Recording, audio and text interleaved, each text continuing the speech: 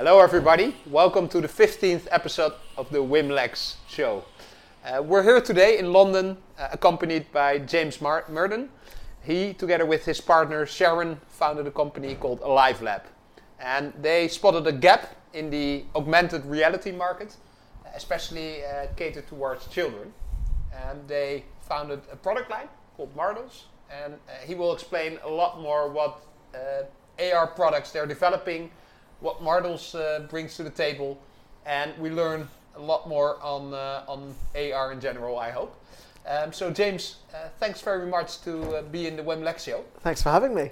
Could you explain a little bit more about your background, how you founded AliveLab and how you came up with the Mardles product? Sure. So I come from a technology background. I've been working with technology brands, mobile communications, GPS, audio-visual for around 10 years.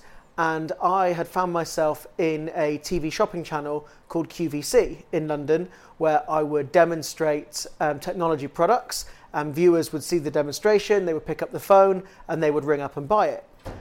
My now business partner, Sharon, she was also at that same shopping channel, and she was working from a home styling and interior decoration background, so selling products for the home. And we both sat down one day and we worked out how many millions and millions and millions of pounds we'd made for other companies over all of the years. So we decided it was time for us to maybe find our own product that we could present to QVC and show. Sharon, because her background was interior styling, she had a magazine come through her door one day where you could place it on the floor, you could download an app, point it at the magazine, and a couch would pop up in your living room. And she thought this was amazing. She'd never seen any technology like this before. And her son, who was around 7 years old at the time, he was putting a couch in the tree and a couch in the garden and a couch in the shower. And he thought it was fascinating. So Sharon called me and said, I don't know what this is, but it's like a digital couch or sofa has appeared in my house. And what is it? And I said, it's augmented reality. It's very expensive. This was in 2014, so it was even more expensive then. Do you think there's something in it? And a spark triggered, and I said, maybe we could turn this into some kind of toy product or a game or something for children. And that's how the original idea came around. So you came up with the idea of bringing augmented reality to children's toys. Mm-hmm. How does it work in practice? Suppose my son wants to play around with Mardles. Mm-hmm. Do I have to download an app and then connect that app to the toy that I bought at my local retail shop? That's right. How does it work? So our first product we created was stickers that come to life. We did some focus groups with young children and their families, and we looked at different product ideas, different things we could add augmented reality to. We know that kids love characters and dinosaurs and unicorns, and the children helped us choose what type of characters we might want to create. Some of the little girls really liked fairies and dragons and dinosaurs, and some of the boys liked rockets and racing cars, and there was lots of crossover as well, which is really, really good. So we decided it was going to be stickers. So we designed some stickers. We had some animation developed to go with the stickers. So when you hold your app over the dinosaur, a 3D dinosaur would come alive. We published the app to the iOS, the Google Play, and also the Amazon App Store, because we know a lot of children have access to the Fire tablet because it's much more affordable than some higher end tablets. And it was always important to us that the technology was available to children of all ages, not just those that had expensive smart devices. So that's how it works. You point and you play, and the characters come alive, and you can interact with them, you can take photos, and you can pose for selfies with them as well. Cool. How many characters did you develop? We developed around 30 characters to start with. Since then, with all the success, we have now developed another 30 characters. So we have around 60 of our own characters, and we've also worked with some licensed characters, and there'll be some more big movie licensed characters which you'll be seeing from us later in 2019. And how does it work exactly? So this AR thing. So we don't assume most of the people are listening to this podcast. It's very hard to picturize it. So I do have like an app on my mobile phone. I have like a sticker. So I film the sticker with the app, and then I see something augmented it. I don't know what the verb is. Exactly. In the real environment. Yes. On a refrigerator or something. And that's what the difference is with augmented reality and virtual reality. So a lot of people get this confused. Augmented reality is when something digital appears in your actual world. So it looks like the dinosaur has appeared on your refrigerator or on your couch or on your floor. If you are virtual reality, you're in a complete virtual world. And often for that, you would wear goggles or glasses or a special headset. So you would buy this set of stickers, whether that's from Amazon, from our own website, from QVC, from a retail store. You download the free app onto a phone or onto a tablet. We chose to make our app offline because we felt that some children may want to use these on holiday. Maybe they're at grandma's house and she doesn't have Wi-Fi, for example. So once you download our app, it works offline. You point the app at the sticker and the character magically appears in 3D. You can view it from different angles to really kind of imagine it's really there. And then we have arrows on the screen that kids can control the characters, almost like a remote control car, but a remote control unicorn or mermaid or dragon or dinosaur, and they can interact with that character. They've all got sound effects as well, and then they can take photos, and they can flip the camera around and have a selfie with those characters too. And what's the business model behind it? Do you sell the apps or? No, the app is always free. So the app is kind of the added value to make our product different. So the model is you buy the product, whether that is stickers or any of our other products we develop, which I'll talk about later. And the app is kind of our point of difference. Because why buy normal stickers when you can buy augmented reality stickers? But what is it? What is like the technology behind the stickers? Is it kind of a barcode, QR code? It works in a similar concept. So it's image recognition. So the app knows the design of the sticker. When the app sees that sticker image, it generates that 3D animation. And that's what makes AR so exciting, because it can be applied to anything that's printed.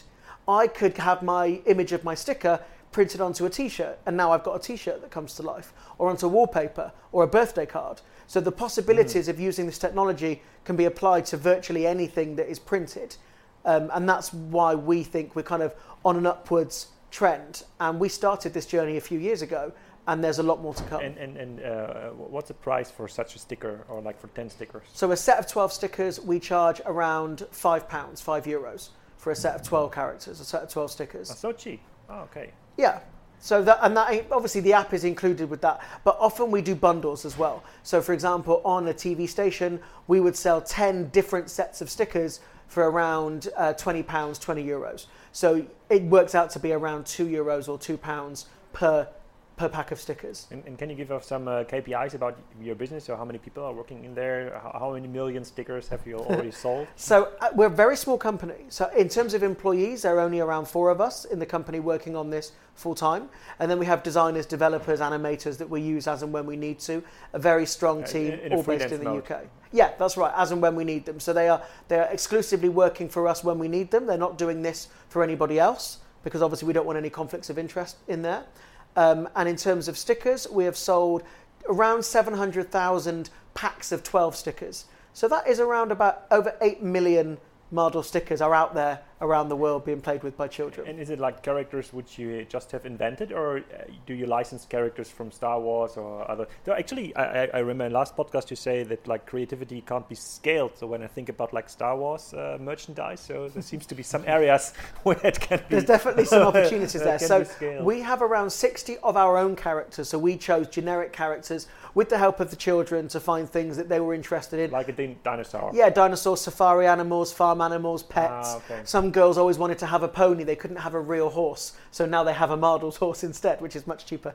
But we also are licensing as well. So we're working with a company called Aardman Animations, who own a character called Sharon the Sheep, who has a new movie coming out in 2019. We've done 12 different animations with them. We are working with a company who own Thunderbirds, really cool rockets and vehicles which you can control.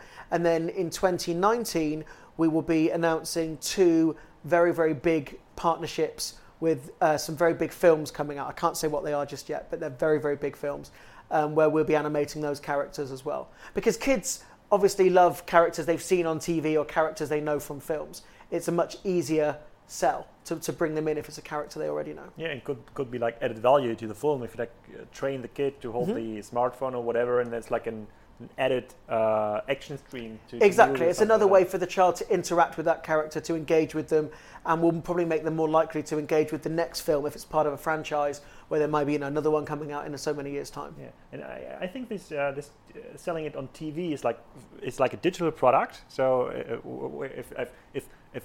if you would have pitched us, Willem and me, and say, okay, that's my idea, let's produce sticker, and I would say, okay, there's cool performance marketing stuff we can do. We can social, we do SEM. We can have influencers in there. We can put like an Amazon landing page and put it like blah blah blah blah. But you've chosen TV because of your history, I know, but will you move into other channels? Absolutely. So we obviously have our own website. We sell online. We sell lots of gifting websites on Amazon and things. So anywhere people can have a demonstration of the product. That could be a member of staff in a retail store showing people on a busy day the products.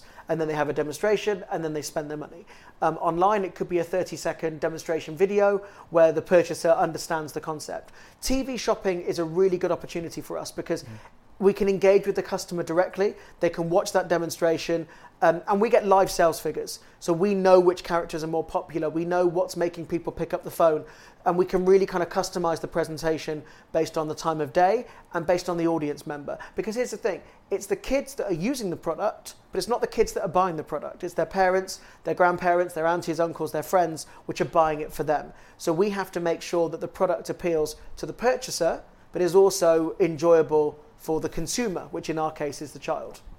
And let's zoom a little bit in on other revenue models. You said, well, we're selling our own products. We've developed 60 characters. Through the Mardles brand, we're going direct to the consumers. Yep. Second stream of income, obviously, is through partnerships. Yep. With I saw Scribble Down. Yes, Scribble Down is one, and there's several ones to come. Theme Park, others that you explained that you're developing right now. I also read that you're thinking of targeting the education market for educational purposes. Could you elaborate a little bit on that, how that could work out? We find already that augmented reality really sparks children's interest, and it can get them to engage with things that maybe they wouldn't have been interested in before. So take a textbook, for example. They're reading in a textbook, they're learning about earthquakes or volcanoes or geography, whatever subject it might be. If they can actually bring that to life off their page, it's much more engaging and much more interesting for them. So we feel there's a definite opportunity to kind of establish a separate part of our company which is solely focused on the educational market, to sell to kindergartens and preschools, nurseries, also mainstream education, into secondary education as well, to really bring this same technology to the classroom. One of our products that we created was storybooks, because we know that we would love children to pick up books and read, but however much we want them to do that, kids love tablets. They love to watch YouTube videos and play games on their tablets. So we felt if we could combine a physical book with the digital augmented reality, we could help children pick up books and read stories again, but also have that digital side that we know they love and bring the characters and that story to life with interaction. And we launched that product last year, and we sold like 20,000 books in a couple of months. And that for us was a real indication that there was an opportunity to combine these two concepts together. So we feel that even that in a nursery market, kindergartens, preschools, a lot of those are using our storybooks to help children engage with story time, as well as using their imagination also. And then in the end, if you look at your end game, will you be like a white label publisher for third parties of AR stories, or will you be branding your own products? So I think it'll be a combination of both, to be honest, because we have our Powered by Mardles brand as well. So if somebody wants to add augmented reality to their range, they already have a regular range of product, but they want to add our technology, we would call that Powered by Mardles. So Scribble Down, you mentioned, is a really good example of that. They're a successful company that sell transfers. They wanted to get into augmented reality, but to develop their own characters, launch their own app would cost them far too much money. So they came to us, we licensed our characters, licensed our app. Their product is now Powered by Mardles. So there will be. Are they then using the Mardles app, or did you develop? They're using the Mardles app because it's more cost effective. Yeah. We can also white label. We are doing this for some clients in 2019 and beyond. So it would be our technology, the engines, and the kind of development work we've done so far, but rebranded with their logo, with their their splash screen, their icons, etc. Because it's quicker and it's cheaper than someone else starting from scratch. it makes sense for people to benefit from the time and investment we have already made in our product, in our digital offering, and kind of piggybacking off of that in a licensing model. And can you think about like other revenue models? Like I know that you're coming like from the TV merchandise background, but if I was an investor looking on your business model, I try to find out what could be like more steady income streams instead of like selling packs of stickers or printed T-shirts or whatever you want to have it. And I would like to turn around the business model. I would say, okay, give away the stickers for free. So give them do a campaign with supermarkets where they give like stickers out with for every customer, but to activate another sticker in the app, there needs to be the payment of like 20 cents or something like this. So we've looked at that also, and that's not something that we're going to rule out for the future. At the moment, because we were selling a merchandise model, you're buying the product, the app is included. That was the structure and the style that we took. But there's no reason why it couldn't be subscription based. So every month, maybe let's say there was 79 pence per month charge. And then every month you unlock new characters in the app or new stories, or you get new digital content. Because for us, there's no cost to deliver a physical product if it's a subscription model. So that's something we're also looking at from an educational perspective as well. For example, learning a language. Parents will happily invest in a course for their child to learn French or German or Dutch or whatever language it might be. So what Dutch, if... probably not. Maybe not Dutch, but it depends where they want.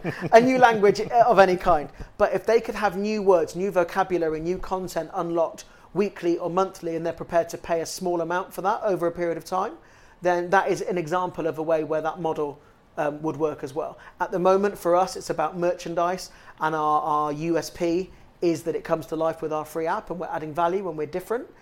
But you're absolutely right. From a subscription model or a digital content, paying a small amount for some extra content is also another model to look at. And are you still 100% owner of the company, or is it already like venture capital in there? So myself and my business partner Sharon, we own the vast majority of the company.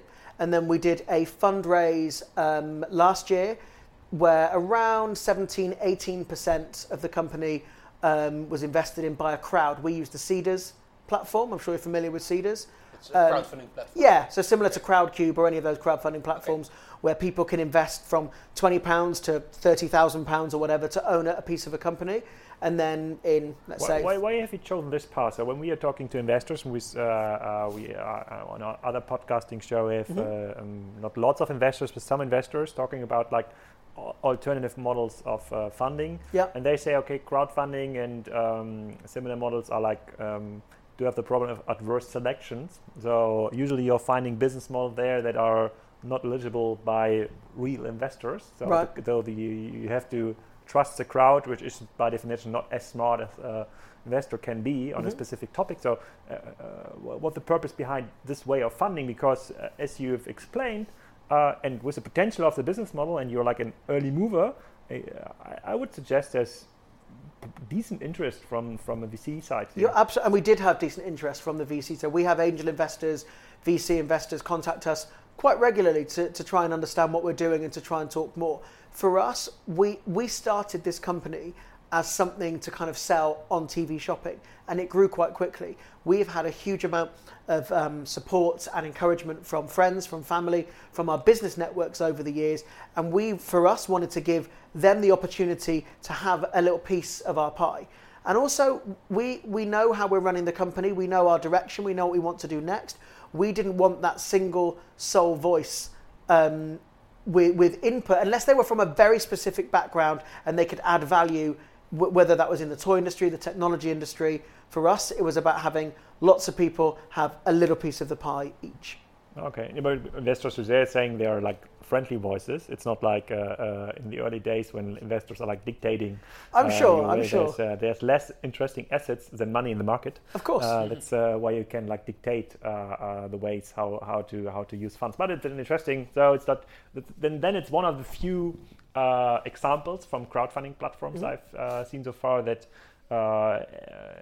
has not the problem of adverse selection. That's an interesting.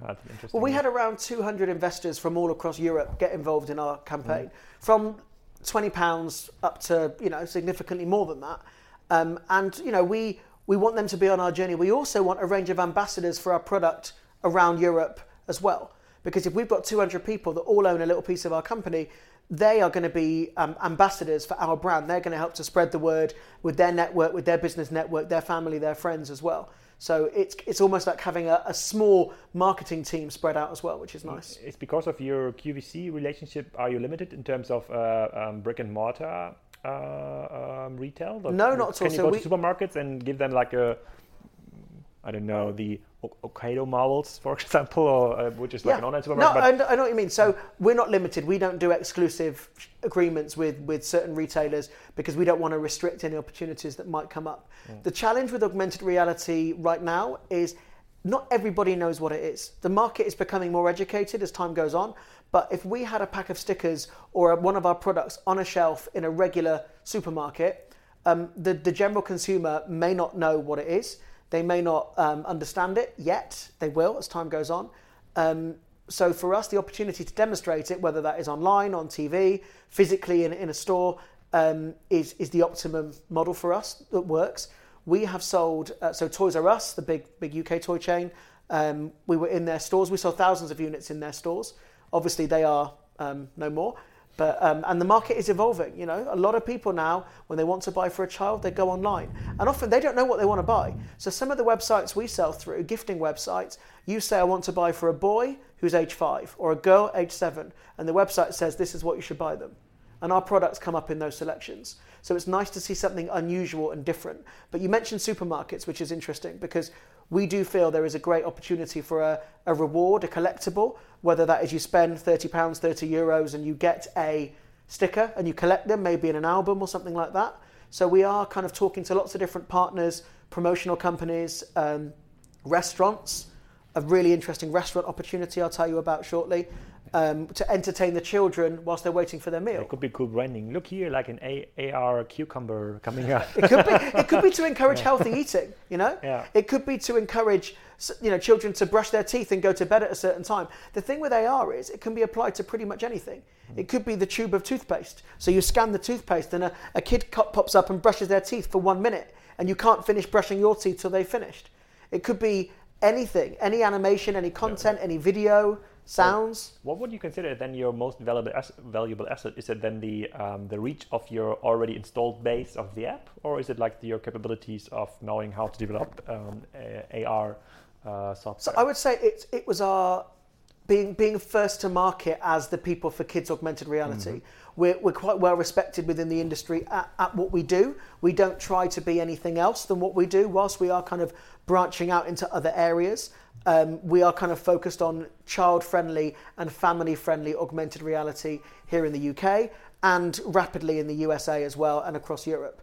The truth is, not anyone, but it's becoming easier to create augmented reality. You can outsource to developers, animators abroad, or do a course from home and learn how to do something. But we pride ourselves on having really high quality animations, really colourful characters, which have been developed with children helping the focus groups to develop them. There are so many people that launch a product or bring a product to market without actually assessing the market properly, talking to their potential consumers, listening to them, making changes. And that's something that we do really regularly with all of our products. You said before that the augmented reality market is just evolving and getting started, and people in supermarkets who see your stickers might not recognize it as an AR product.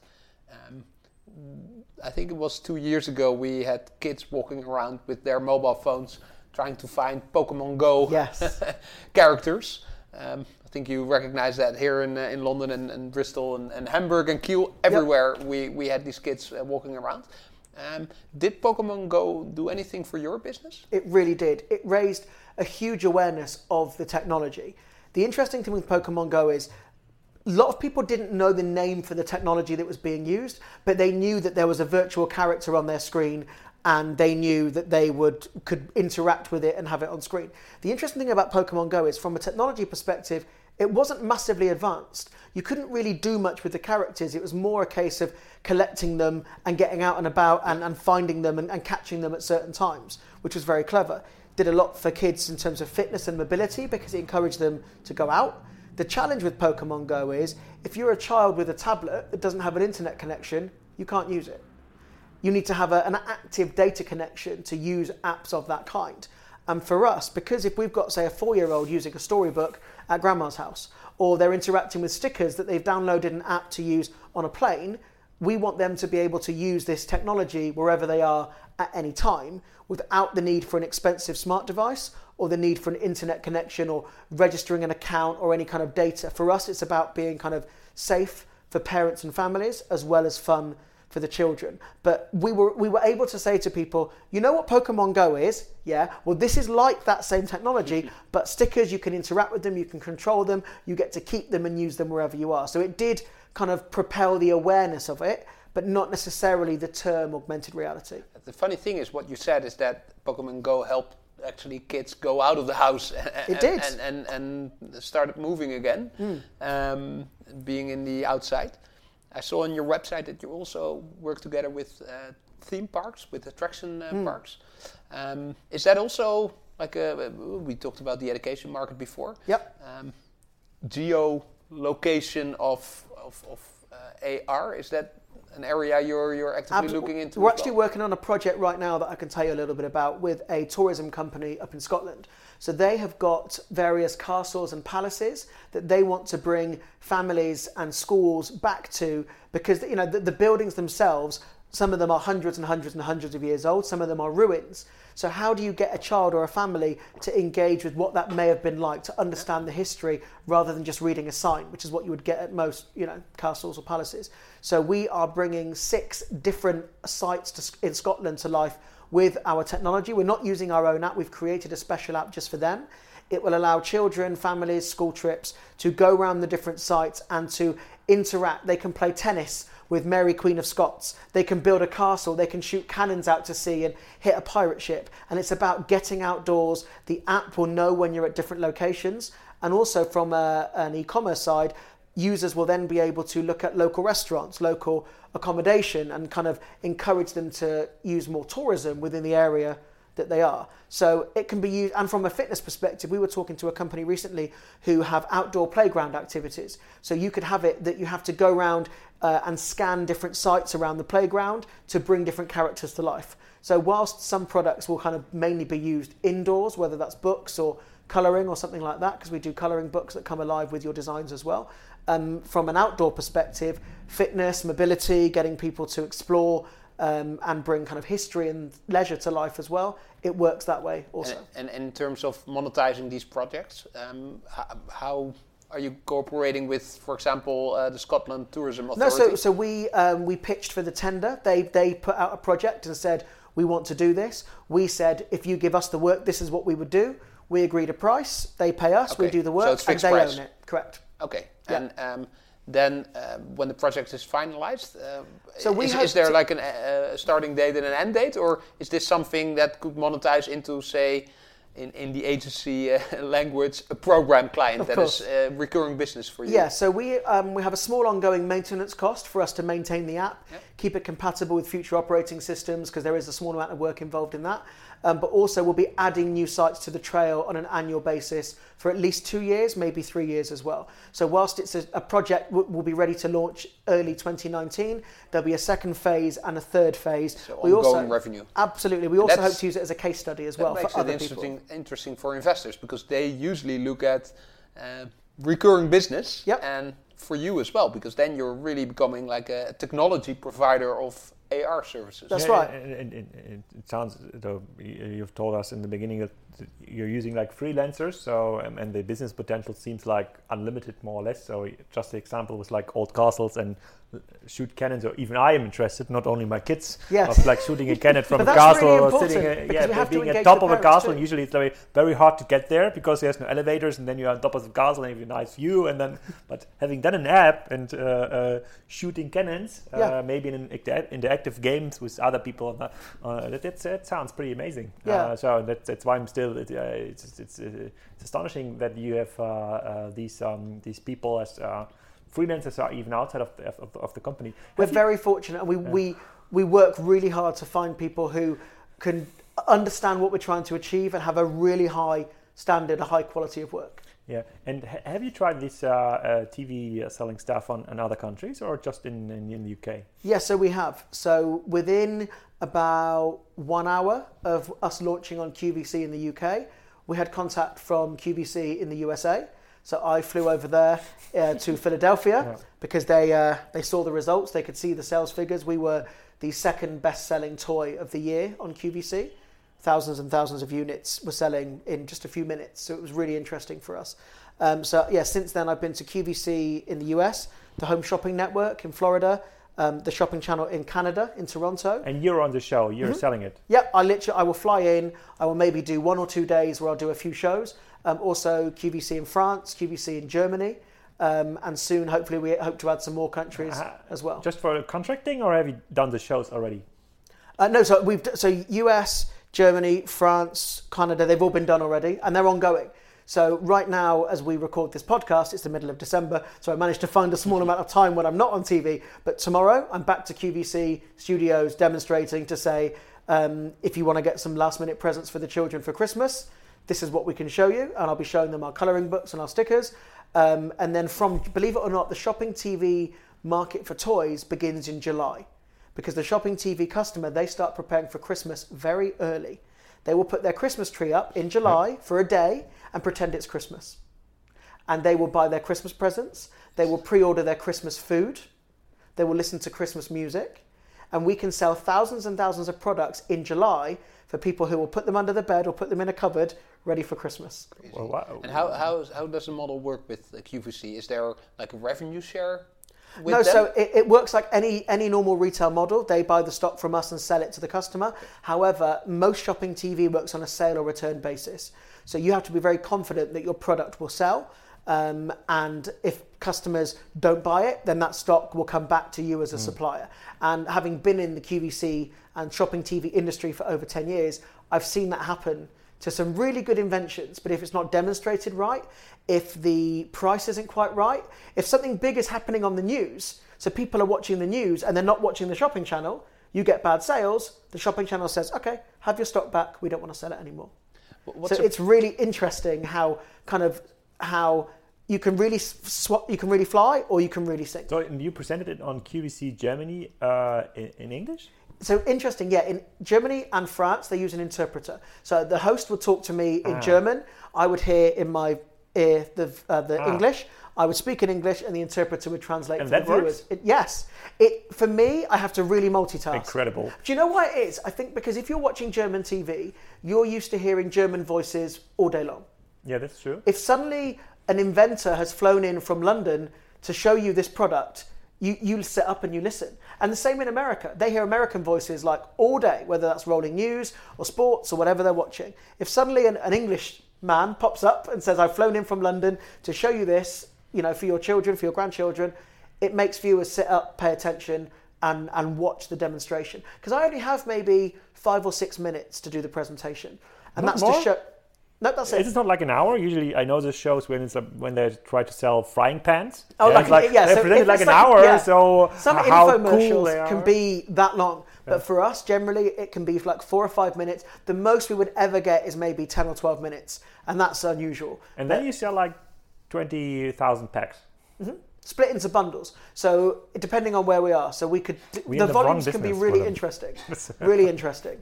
But it has to be the right product, it has to be the right price, has to have a good demonstration. There has to be sometimes some choices, maybe for boys or for girls or different ages. And if you can get the model right, and the margins are not big for the vendor. It's not, we're not making huge amounts per unit. Even if they were big, like with $5 per package, like it's not like huge amounts of money. So the scale of the business model is limited by your ability to travel to QVC Well, we found a solution for that as well. Yeah. So what we're doing now is every time I go to a new country, I train a local presenter on how to be me. So I was in Florida last month for the Home Shopping Network, and I did... Including the UK accent, the British accent? Maybe not so much the British accent. They don't dress as me, they don't use a mask. But so I was in Florida for the Home Shopping Network. I did around 5 shows in October myself. I then trained a local presenter on how to best demonstrate the product, what the brand is about, all that kind of stuff. And now he presents the shows for that channel. Because we are limited, like you say, by physically being present in those stations. So by building that relationship with the viewers and keeping them interested for coming back for more, we try not to offer them too much of a range each year so that we can come back next season with the same concept but applied to a different product. For example, when we launched with our stickers, they were very, very popular. We sold hundreds of thousands in the first year. We knew we couldn't just come back with more stickers for the following year. Yeah. So then we launched colouring books. So children can colour in the pictures, they can use any pens or pencils, any designs they want. When the animations come alive with AR, it's their design on the animation. So we wrap their design around the 3D model. I want to have it. It's really cool. And it's interesting because whilst we aim these things at the children, it's the parents and the uncles and the dads and the aunties that are so amazed by it that they want to have a go as well. Can we put a link in the podcast where people can buy it? Is that possible? Of course, yeah, absolutely we can. Do you have a direct website for this? Mm-hmm. Yeah, it's Mardles.com.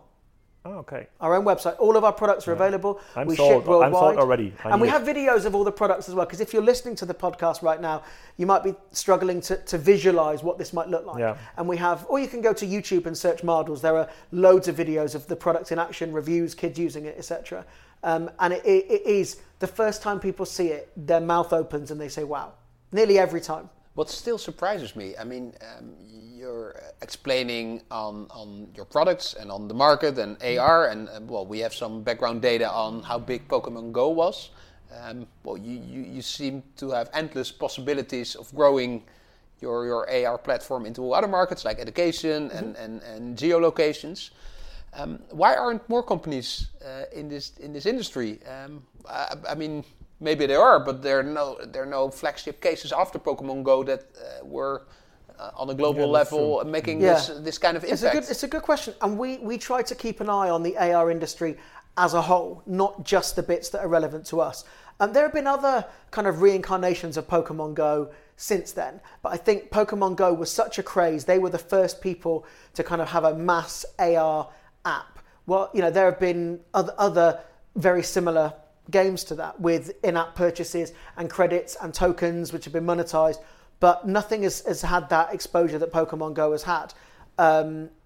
From an AR perspective, there are lots of agencies, lots of companies that can do one-off projects, that can create your own app, create your own characters, but they can be quite expensive and they can also take quite a lot of time. For us, we've tried to make it really easy to partner with people. They can either white label our app and we'll badge it with their branding. We can do that very, very quickly. They can also utilize characters we've already worked with.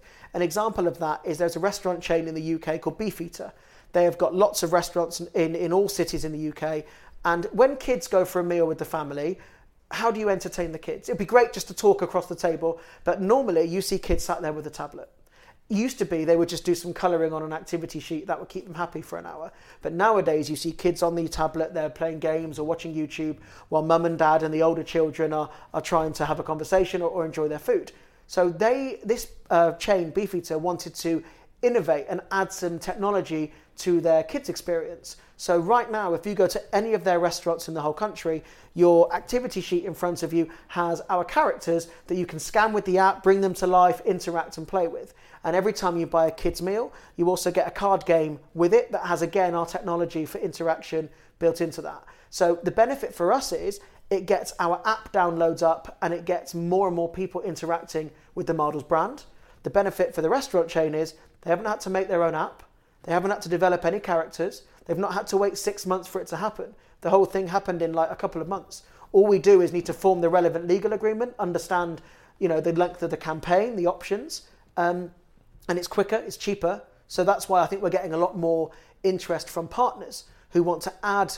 They know that they should be moving in this direction, but they are worried that it might be really expensive or might take them a long time, or they don't know who to go to for it. But still, I'm surprised. I mean, the market seems to be so huge. Mm-hmm.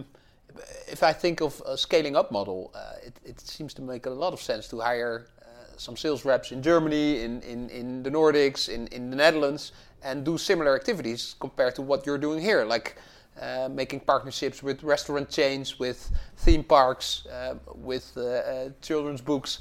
And that's exactly you can ramp up your business very quickly. So I would say. we will be at Nuremberg for the European Toy Fair. Okay, that's the biggest one, right? That's huge. Yeah, it's We went before. I've heard a lot about this. It this takes about fair, 3 days to walk around. It's such a big show. It's why amazing. in Nuremberg? Is Ravensburger from there? Or I other don't know. children's Playmobil there? Yeah, also I think it's a nice central point for a lot of Europe to get to.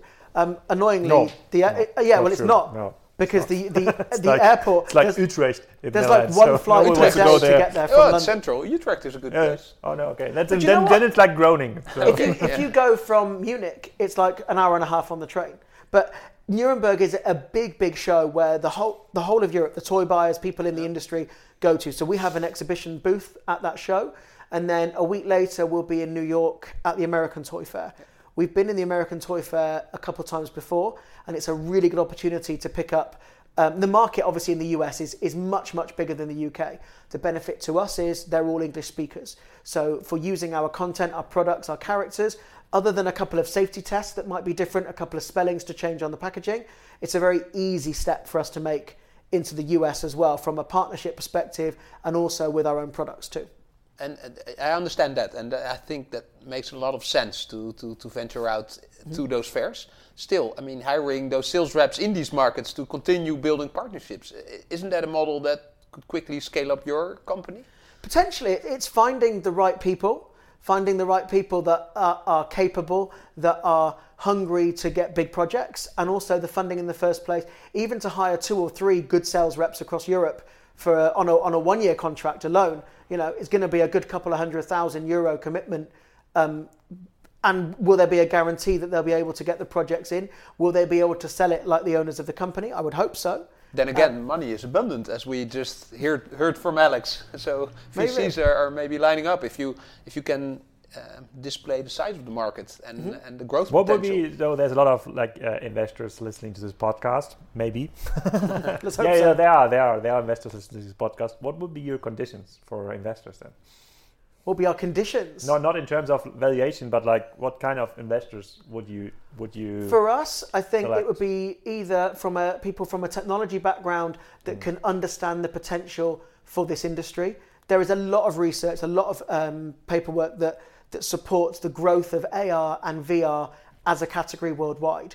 We would also want probably someone, if they had contacts commercially with, whether that is in the toy industry, in the restaurant industry, in the promotions industry, in marketing, because with big agencies that have lots and lots of clients that don't have their own marketing houses, if a big marketing agency came on board and said, we could do promotions with our clients that have, cereal companies or crisp companies or sweets companies or clothing companies that could apply our technology quickly and easily. Because here's the challenge. We can't patent what we do. We can trademark our brand and our characters, and obviously all that protection is in place. But if someone has the funding in place and the manpower and the quality of work in place to try and do the same thing, they can. We're very open about that. It's not a technology that we can protect and put a bubble around. You know, this AR has been around for over 10 years, well over 10 years. It's just only now that it's being harnessed in a way that the everyday consumer can kind of interact with it. But if there is, people listening to this or watching this that think, I see the potential, I've got the contacts, I can understand what they're trying to achieve, and I can add something as well as simply cash, we'd always be interested to talk to people. Yeah, that's cool. Though is there we are coming to the end of this podcast, so we're a little bit limited in time, and I hope we haven't lost so many people until now. It's very interesting. Is that something you're really looking forward into 2019 in terms of like new products, new apps, or like apart from the trade fairs? So we do have some new products that we'll be launching in 2019. Some of our own products. So right now we have our stickers, our colouring books, our storybooks, and also some dress-up masks as well. But for me, the most exciting thing, and I can't say too much at this point, is the partnership that we'll be announcing with some major films that will be out in 2019. Huge films that lots of families will be going to see. So to have the chance to work with those characters that children will know and love and bring them to life with augmented reality is really, really exciting. That's incredible, because you told us that you have only like 4 employees or 4 people full-time doing like new products. Then these just the imagine just a contract management for like a big movie would consume like a whole legal department in other companies. We have fantastic legal advisors, fantastic designers, developers, animators. We have a brilliant team of people who we call upon, that we trust their expertise, that have been on board with us from day one for over 4 years.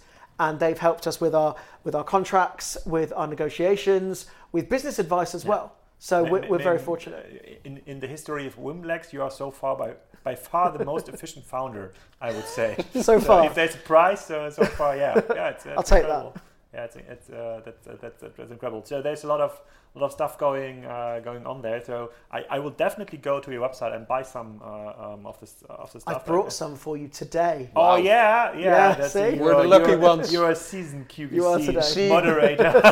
For the TV viewers, you see 2 big smiles now from Alex and myself. For everyone else, go to Mardles.com and buy your own. It's cool. Yeah, it's really inspiring. I'm very excited to see more of this stuff.